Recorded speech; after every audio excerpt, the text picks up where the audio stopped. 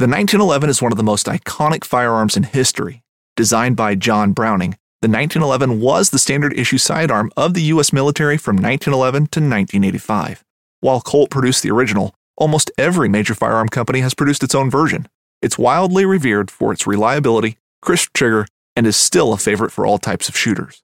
Whether you're looking to buy or build a 1911 and just about everything for guns, log on to MidwayUSA.com. Fishing like a local isn't just about catching fish. It's about connecting with the environment and the people who call it home. It's about hearing the stories and traditions that have been passed down for generations and sharing unforgettable moments with the people you meet along the way. Fishing like a local is having an experience that stays with you forever. And with Fishing Booker, you can experience it too, no matter where you are. Discover your next adventure on Fishing Booker.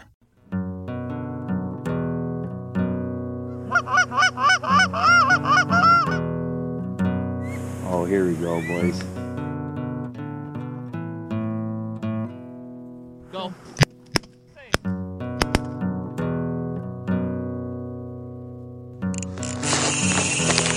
Ooh, I love that sound. This is a good one.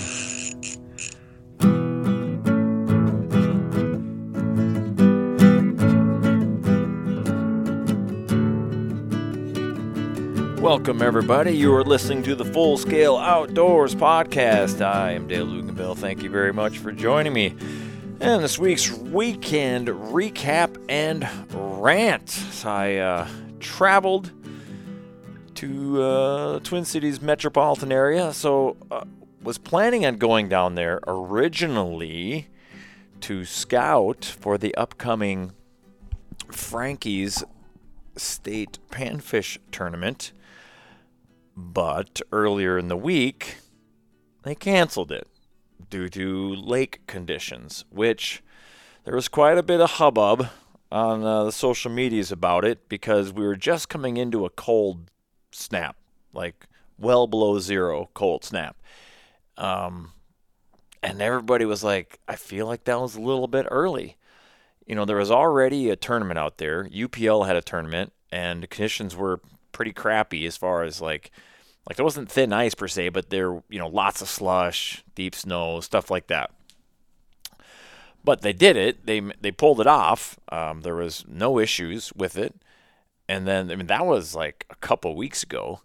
Like, might even be like 3 weeks ago. And then, so, they kind of tore it up and ripped it up, and I'm sure it's firmed up, and we hadn't really got any more snow, and now we're getting this cold snap, or we got this cold snap. Now, as I record this, it's warming back up. It's actually quite pleasant outside. But yeah, they called it off, and I should have went over there just to see it, but that would have just irritated me even more, because I'm pretty sure like that cold weather would have firmed everything up. And I have some evidence of that leans towards that way. So instead of doing that, we're like, well, we got a free weekend. What should we do? Well, there's a brand new tournament that just popped up this year called Kings of Panfish. And that's taking place out on a lake called Minnewaska, kind of south of Sauk Center, Minnesota. It's a little bit further west. And so we just kind of started talking. I'm not really signed up to fish it. Not really. I'm not signed up to fish it. My normal tournament partner, Joel, he is fishing it with a fellow competitor and buddy of ours.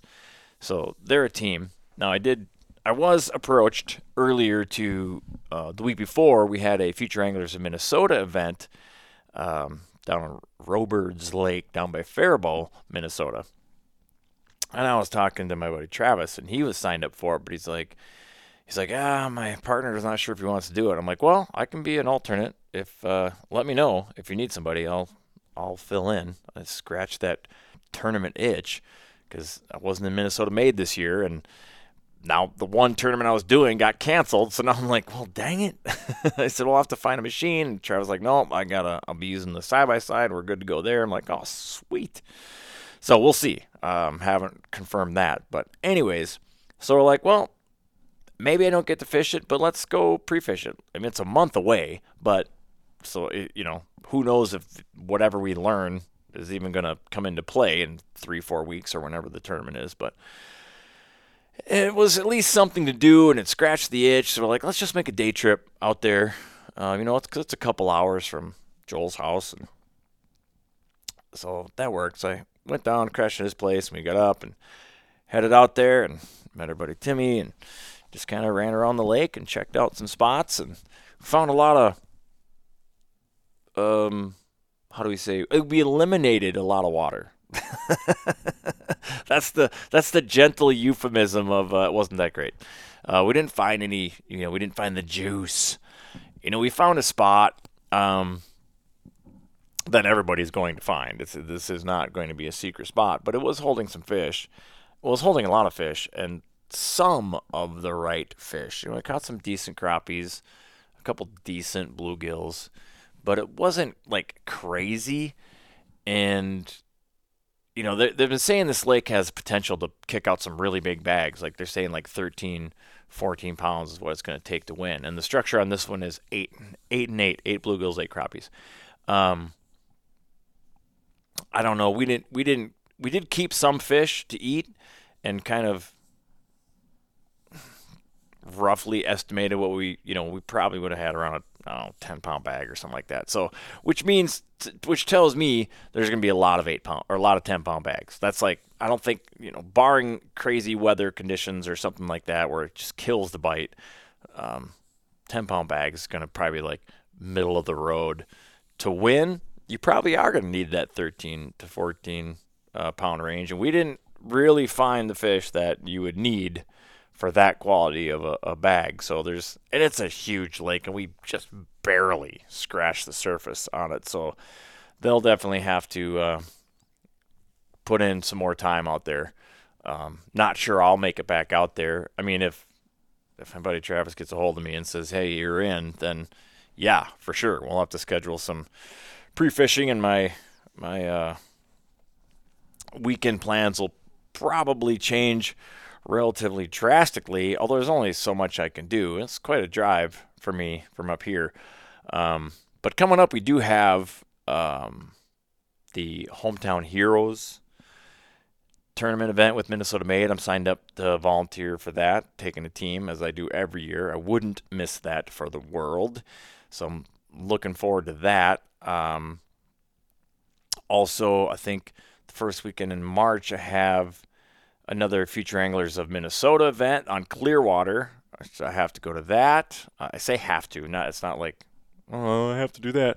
That's not what I'm saying at all. But I'm signed up as the team captain for that one. So I'm kind of the one that has to organize that one. So I'll be there for that for sure. So it's getting busy. So I got nothing to do next weekend because I was supposed to be fishing a tournament and I'm not. So I'll figure out what to do. I don't know, Joel hinted at maybe coming up here and we could, if we grab some snowmobiles, we can do some adventure stuff. Maybe try the lake trout lake that I've been wanting to get to. Try this little backwoods potential big bluegill spot that I found just doing some scouting around on the Minnesota DNR website. The survey for this lake I found looks real good for bluegills. Of course, it's I don't remember how many years old the survey was, and a lot can happen in that time. Like, especially because water levels are down. Did it winter kill? Does it winter kill? Who knows? But it's pretty remote. Like you're only getting there by snowmobile for sure. So I don't know how many people fish it, if anybody. But the survey had quite a few in that 10-inch range. So you don't see that a lot on those DNR surveys. So that tells me quite a bit. So I wouldn't mind getting back in there. That could be, at least has the potential to be something real special. So we'll see. We'll see if what happens. I might do something this weekend. I don't know. I mean, I'll do something this weekend, but whether it's that or go down there or, I'm just so, at least if he came up here, I could do that. Because that's the thing, is you're all well versed that with my four-wheeler continued to be frozen in carbonite like Han Solo, in the North Woods. I don't really have any means of getting around and kind of exploring and doing fun stuff up here by myself. And I'm learning that up here, solo adventures, in general, not the smartest idea.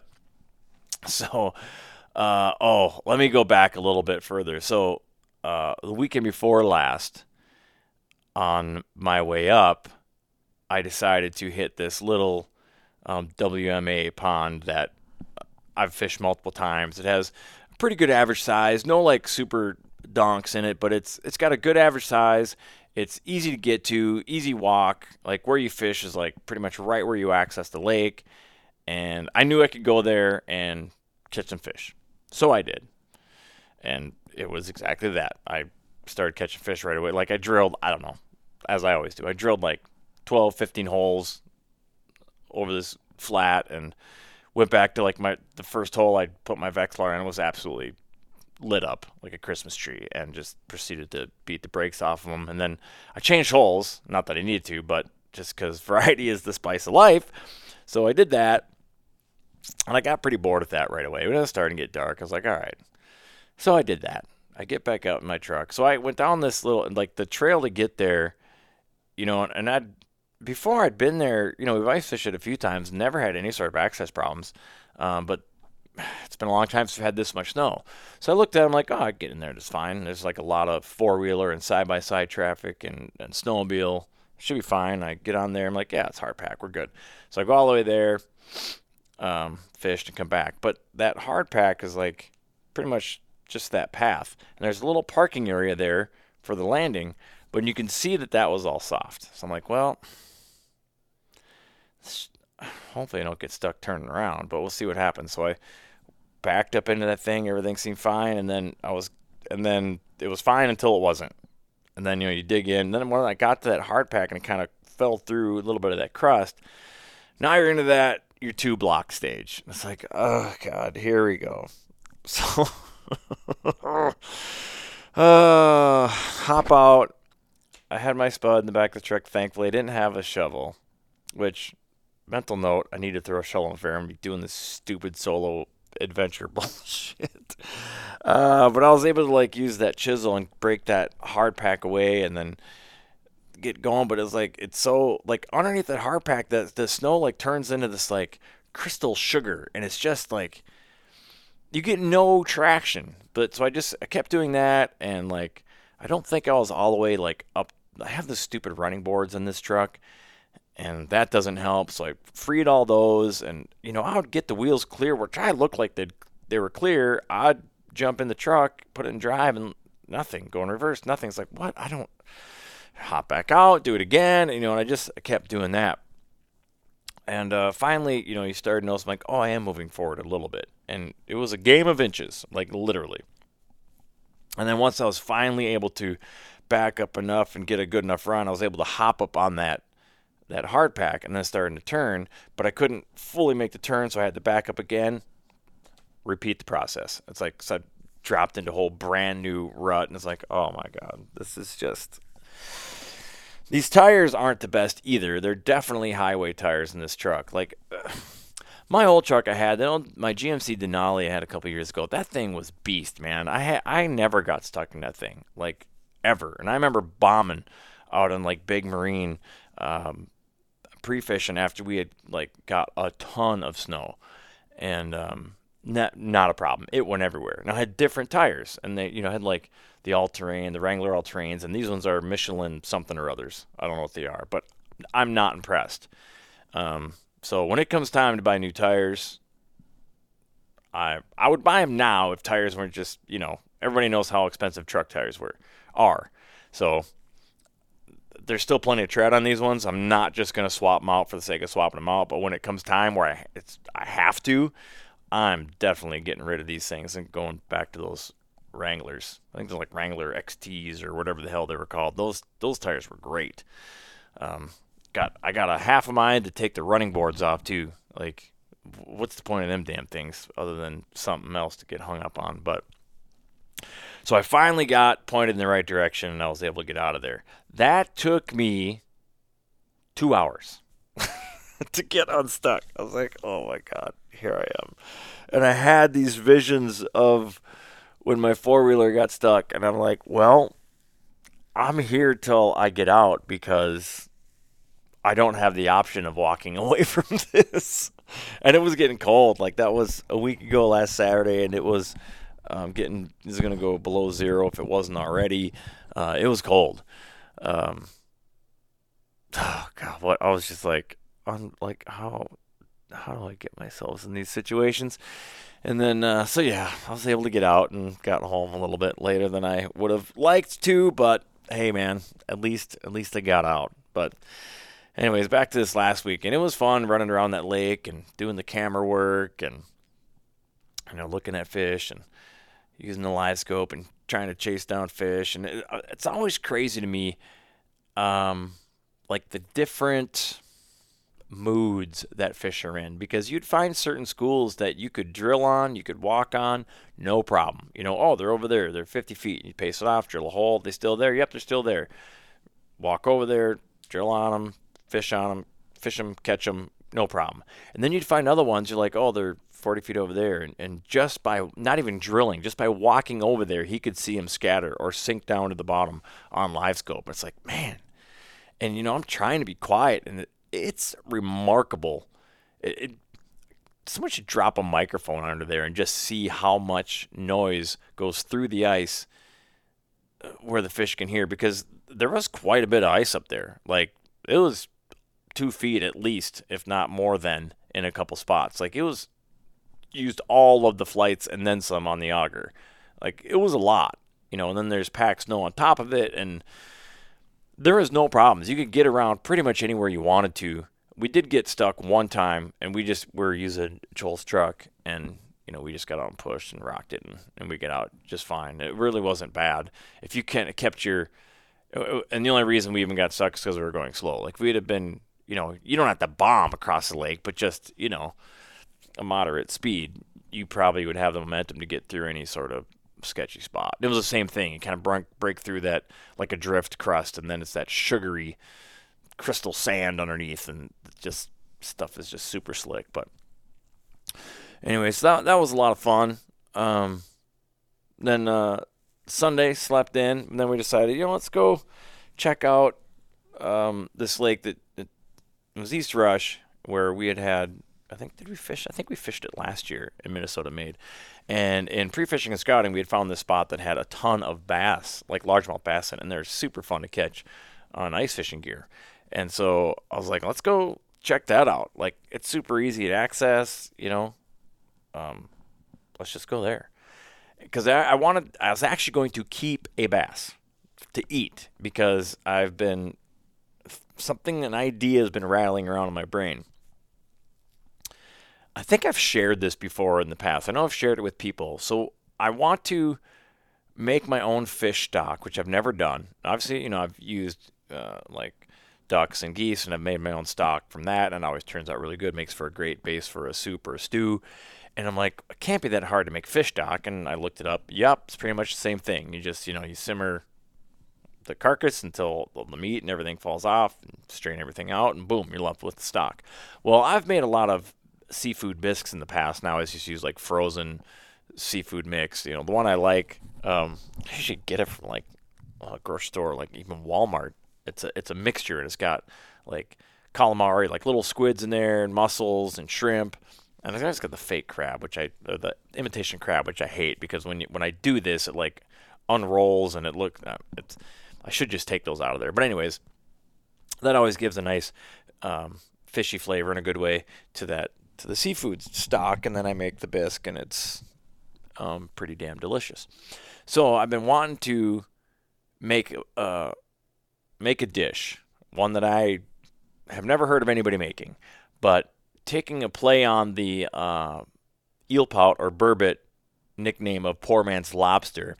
I wanted to make a poor man's lobster bisque. Now, of course, I need to catch an eel pout to do that, which I plan on attempting to do this year anyways. But I'm like, you know what? Why wait?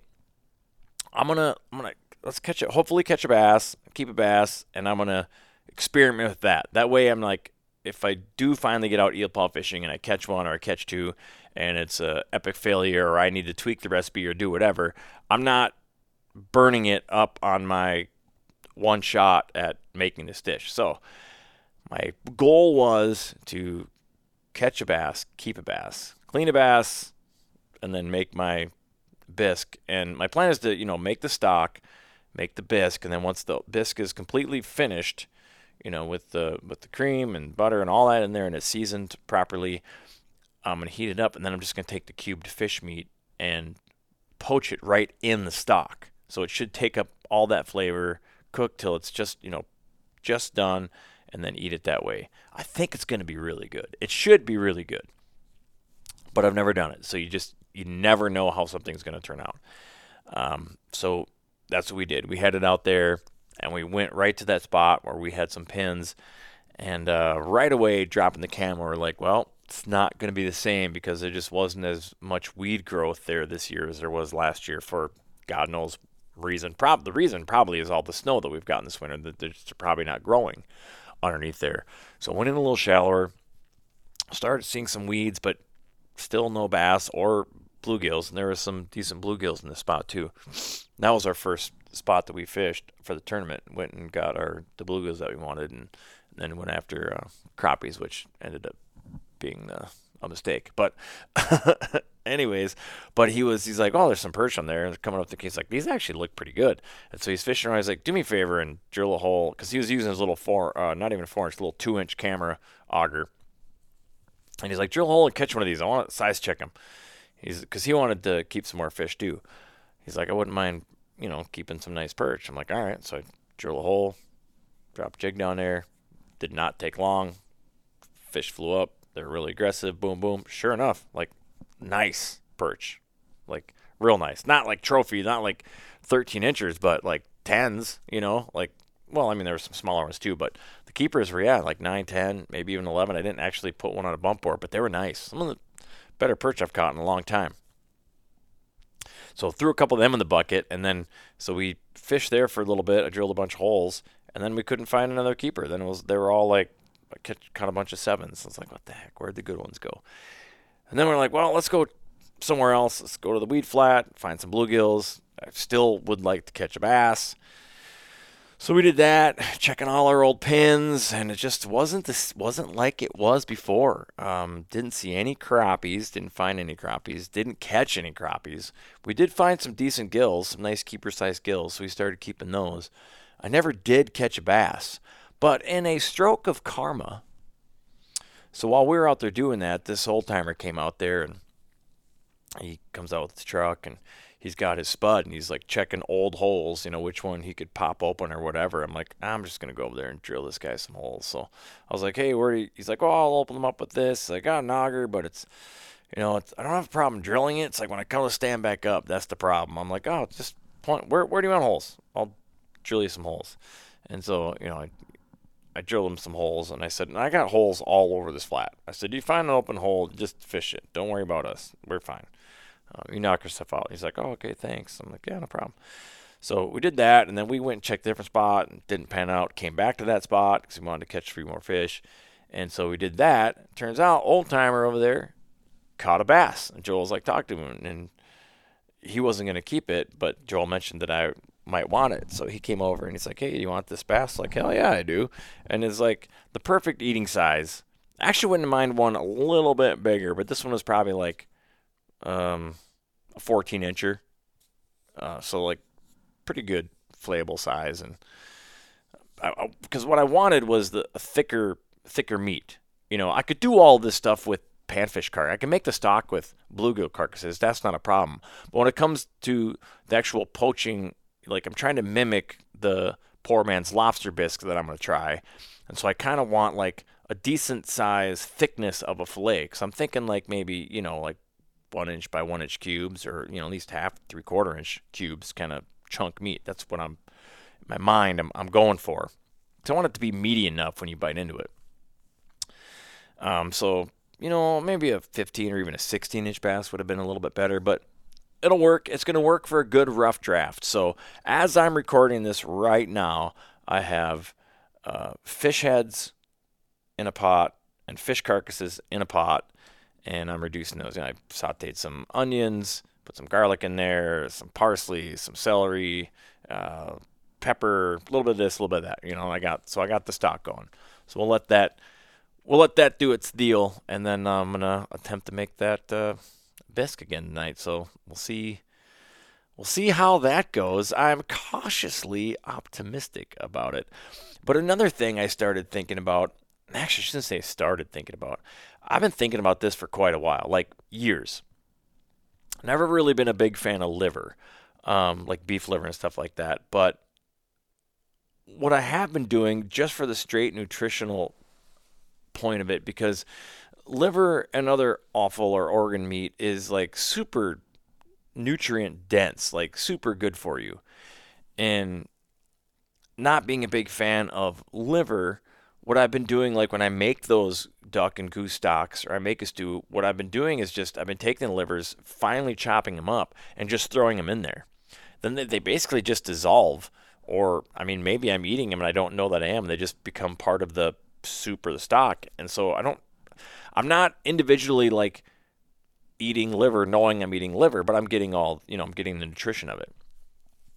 So I started thinking, I'm like, I don't do this with fish liver. So I was like, is that good for, like, is there any health? So today I'm like Googling, health risks or nutrition factors of fish livers. And, it turns out like cod liver oil is like, when you're eating fish pills, if you're taking fish pills for the vitamin A, that's what it is. It's the oil from like cod livers. And so I was like, well, obviously that's not bad for you. It's good for you. Not only is it high in vitamin A, but it's super high in vitamin D as well, which it's one of the few food sources where you can get vitamin D. Generally, we got to get it from the sunshine. So I'm like, oh man, in the winter, like almost everybody's vitamin D deficient, at least in the northern climates. Like this could be a way. I'm like, I wonder what that tastes like. Because like when you say fish liver right now, as you're hearing me say that, does that conjure up like tastiness to you? It doesn't to me. Like my initial reaction is like, ugh. But then I'm like, why do I think that? I have no basis for it. So I was like, I want to clean these fish. I'm saving the livers. And I'm just going to try it. Because in my research, I found some recipes and they're just like, oh yeah, just saute it in butter and salt and pepper. It's really good. And I was like, huh. They're like, it's not what you think it might taste like. It doesn't have a strong fishy flavor. So I was like, well, fuck it. I'm going to try it. And so I didn't even get fancy with it. I was like, I'm just going to do what I do every time I try a new type of like protein. Just like butter, salt, pepper. I want to see what I'm dealing with. Is this a flavor you want to shine on its own? Is this a flavor you need to cover up? like what am I working with here? So I did that, and I am pleasantly surprised. It was quite tasty. What I realized, like, there's a lot you could do with this. So I don't know if anybody's ever had foie gras, which is goose liver, like raw goose liver, actually.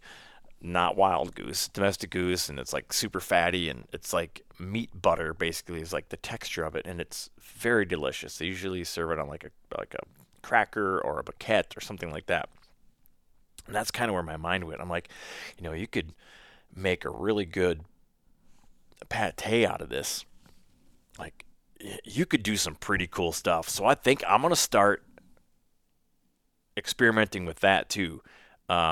Just trying different stuff, like maybe throw, melt some Parmesan cheese in there or something, or different herbs and spices, and come up with like a pate. Cause I just think that would be like super good on like a baguette or a cracker, with like a charcuterie board type of a thing. And then, spread that on there, melt some cheese, maybe like a drizzle balsamic vinegar on it, or something along those lines, or some other sort of like sauce that you could come up with. I just think that would be really good, because by itself, it actually was pretty good. I was surprised. And so, yeah, getting all the nutritional benefits of it.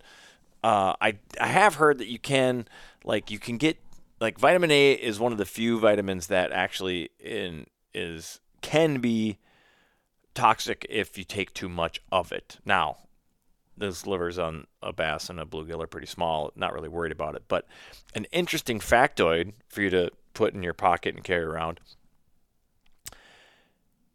Polar bear liver is basically toxic to humans because it's so rich in vitamin A.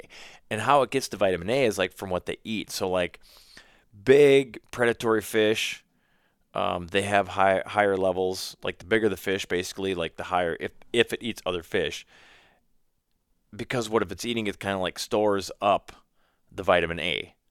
And so they have higher, like seals have high vitamin A in their like blubber in their meat, and obviously in their livers, I'm sure.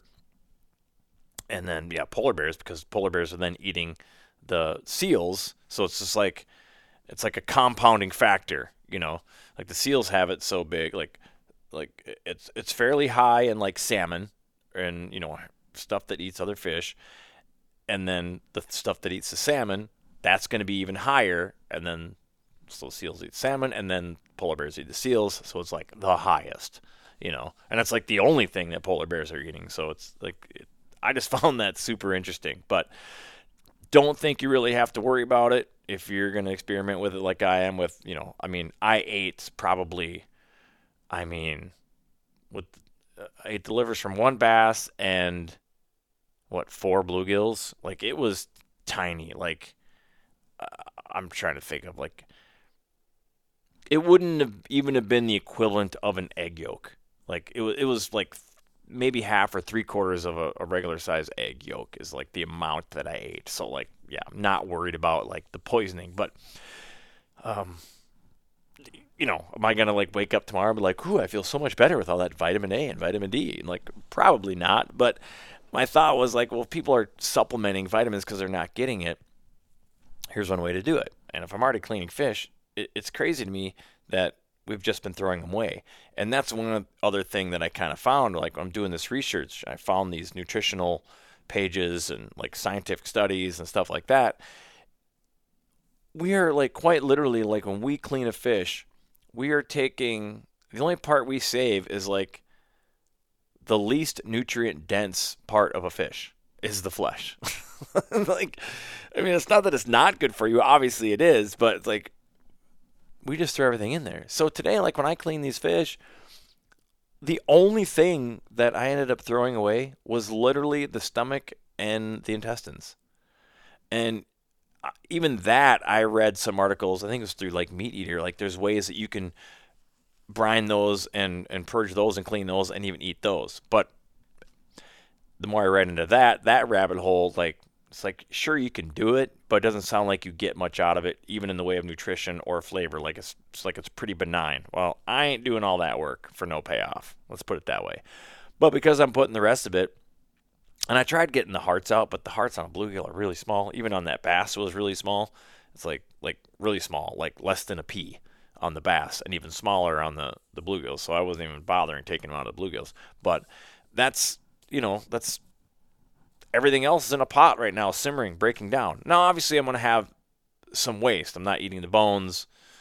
I'm going to run everything through a strainer with a cheesecloth, right? So there's still going to be some stuff that I throw away. But for the most part, I'm using all of it. And it doesn't really take any extra effort other than cooking it. And that's just a matter of a waiting game. So it's really not that hard to do. Am I going to do this every time I clean fish? No, I can tell you right now, I'm not doing it every time. But what I will probably start doing, because I don't keep fish that often, so going back to that toxicity thing, I don't really think I have to worry about it, but I think I will start keeping the livers. Like, that's easy enough. However you clean your fish, if you go all the way through, if you trim around the rib, whatever, it's like you're going to gut them. Like, it's right there. It's super easy to take out. Like, it's like, that's like no extra work. And then you get a lot of benefit. So doesn't sound like they freeze well or anything like that. So if I go to make that pate or whatever I do with it, it's, we're going to be having a fish fry too, and then I'll make some sort of appetizer. And so I probably won't even tell people I'm doing it, just because I don't want people to not try it based on what it is. I figure what I'll do is just make it, like I said, I'll do the trial and error now, find a recipe that I think is like really good, that I think pretty much everybody would like. And then I'm just going to make it and then put it out as an appetizer, and I'll tell people what it is after it when they're like, oh my God, that's so good. I mean, if I'm able to actually concoct such a dish. But I'm fairly confident that I'm going to come up with something that's pretty damn good. And I'm also looking forward to this bisque on this turns out, because if this turns out, then I'm going to be super excited about making the poor man's lobster bisque. I think I'll have to make like a video of that. I think that would be pretty entertaining and something else for other people to use. It's just cool because I haven't heard anybody else do it, like at all. So, I'll do the whole like, oh, you boil it in Sprite or 7-Up or whatever. Now, here's the other hot tip with eel pout. It's the way I've eaten them in the past. You fry them just like you fry any other fish. Like, I don't know why people think you have to poach it. I don't know where that kind of stuff comes from, but I guess they're good. But I think the reason they did it is because adding that sweetness of like the soda like gives it the sweetness of lobster, which probably adds to that nickname.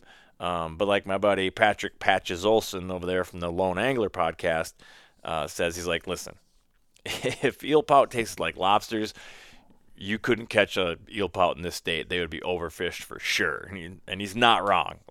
And they don't really taste like lobster. That is a misnomer. But I'm sure it's going to be good, and I just like to play on the name. So that's what I'm doing there. Now, the other tournament fishing news will be my rant of this program. And not really a full-on rant. Something like a preview rant. So last year, Joel and I had qualified on Prior Lake to fish in the NAIFC. And they wanted to make it, the new owner of it wanted to make it like a true national championship. So, they'd have qualifying events from all over the country through the ice belt, but also like from these different leagues across the country, there would be a qualifying event. So, much like the Super Bowl we got coming out here for football, it's like you got the two conferences, AFC, NFC, that whole thing. So it's like a true championship, national championship. And I really liked that idea. So we actually qualified. Well, as things worked out, we weren't able to fish it this year. Obviously, my wheeler being stuck and just a host of other life things that happened conspired against us. So we weren't actually going to fish it. But we did have a few teams from Minnesota Made fish it this year, and got back some not so great reports, but they weren't consistent. And the reason I really kind of started digging is not long after that, there was a qualifying event in Iowa on Lake Okoboji, and that there was a dust up on that, and then I think it was an event in Montana. I don't know if it was low numbers or what it was, but anyways, NAIFC made an announcement. They shut down. It was the end, like, not that tournament, just like, it's done. There is no more. Like, it's, and I was like, what in the heck just happened? Well, there was allegations of cheating down there in the Iowa thing, and this is a problem. I'll just give you kind of I think it's a problem. So the cliff notes are, and again, I wasn't there, so take what I'm about to say with a grain of salt. If you know more than I do, I would love to hear from you, because I want a bigger episode on this, really kind of do a deep dive on this subject. But a team was on the ice after hours. They have a deadline. You have to be off the lake X time, and there was a team on the ice. And so their penalty was, they had a 2-hour penalty or something like that, but it was during the middle of the day. So that didn't sit well with a lot of other competitors, and it wouldn't have sat well with me, because you're going to make them sit out during the slowest part of the day? What? So that didn't, I felt like that penalty should have came at right away in the morning. But if I was tournament director, they just would have been DQ'd. Everybody was at the rules meeting. They knew about it. So I would be very unapologetic if I was the tournament director. Anybody caught after hours on that lake, you're just DQ'd. Like, you got to make it so that the risk is just not worth it. So that was something to be said. And much like the walleye cheating scandals, like, there had been some smoke, already. People had been talking, and this was kind of the thing that pushed it over the edge. And then I guess they had low turnout for, like, I think it was Montana or something, and they just closed it down. So that's when, like, the stories started coming out, and I had heard some rumblings after the Minnesota event, and that was the national championship. That wasn't a qualifier. That was the event. And some people thought, for Minnesota Made, thought they weren't well received. They weren't very welcomed. I heard from some people that are like, no, they didn't experience that. They thought, they got along with everybody just fine. There were some other issues that came up that, like, they were going to fish one lake one day and then another lake the other day, and then lake conditions were just atrocious, tons of slush, tons of whatever. But people were battling through it and then pre-fishing, and then, again, kind of last minute, they decided they weren't going to fish that lake, and they're just fish both days on this one lake, which is going to piss some people off, because depending on which lake had the lion's share of your scouting time, now that time is just wasted, means nothing, and you had less time on the lake that you're actually going to be fishing. I could see that pissing some people off for sure. So without really accusing, like, being mismanaged or poorly directed, like, I want to get more information. So I've basically been talking to anybody who will give me the time of day about what their experience was on that event, and then what their opinions are of the NAIFC in general. So I want to reach out to some more people, but I'm thinking if I can make the stars align one of these weekends that I'm down the cities, this could be a great core subject around a flight companion. Because if you really want people's opinions, put a little booze in them.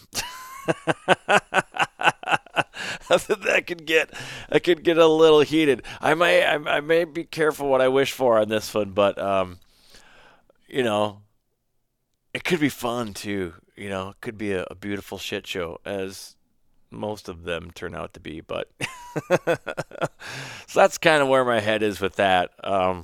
So yeah, if you were at the championship this year and you have an opinion one way or the other, hit me up on Facebook or Instagram or Snapchat or whatever, and let me know. I want every and all opinions on it. If you have been a part of any NAFC event, if you have an opinion on the organization in general, what your opinion is of them closing their doors for good, that's good or bad, or indifferent, like, yeah, let me know. I'm very interested. I want to get as much perspectives before I really before I come out and just make an opinion. And maybe I never do. Maybe I'll just play mediator for, be kind of like the voice of reason, if you will, for lack of a better term. If in fact I am able to get a panel together and have a discussion about this, whether it's a flight companion or a standalone episode or what. Yeah, so I know a fair amount of people that were involved in it, and I just don't want to start throwing names around or throwing people in the bus or whatever until I have all the facts or as much information as I can possibly give. So, all right, everybody, that's all I got for you this week. Not sure what I'm doing yet this weekend, but maybe some adventures. We shall see. Going back to what I said before, why I think, we'll bring this full circle before I wrap this up, why I think Frankie's made their determination too early, and in conspiracy hat realm, some people think they just used it as an excuse to cancel it because interest was down this year for that too, because of lake conditions. But when we went out on East Rush, which is basically the same area of the state, those ice conditions were fine. There was a plowed road out there, but even if you got off the road, that was all packed down from like snowmobile traffic. Even where there wasn't snowmobile tracks, like the snow had all settled, everything had firmed up really nice. you could go anywhere you wanted, like with a pickup truck, much less four-wheeler or a snowmobile. So I do think that I don't know what their true motivation was. I mean, their true motivation was just safety. That's very possible. But I think they called it a little too early, because I'd be interested too. If anybody had gone to Chisago this past weekend, let me know what it was like out there and tell me if they prematurely canceled that or not. I would be very curious to find that out. But that's all I got, everybody. If you haven't, I have started a new Facebook account. If you're not up to date, in case anybody who's listening hasn't got a friend request for me for my new one, but Dale Luganbill on Facebook. I had to start a new one. It got hacked, got shut down, all that happy bullshit.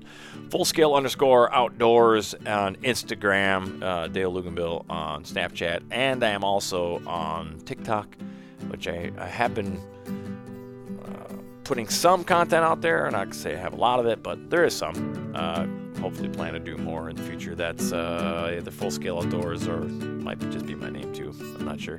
Do a search. I'm sure I'll come up. So everybody stay safe out there. Good luck, and whatever your passion, pursue it full scale.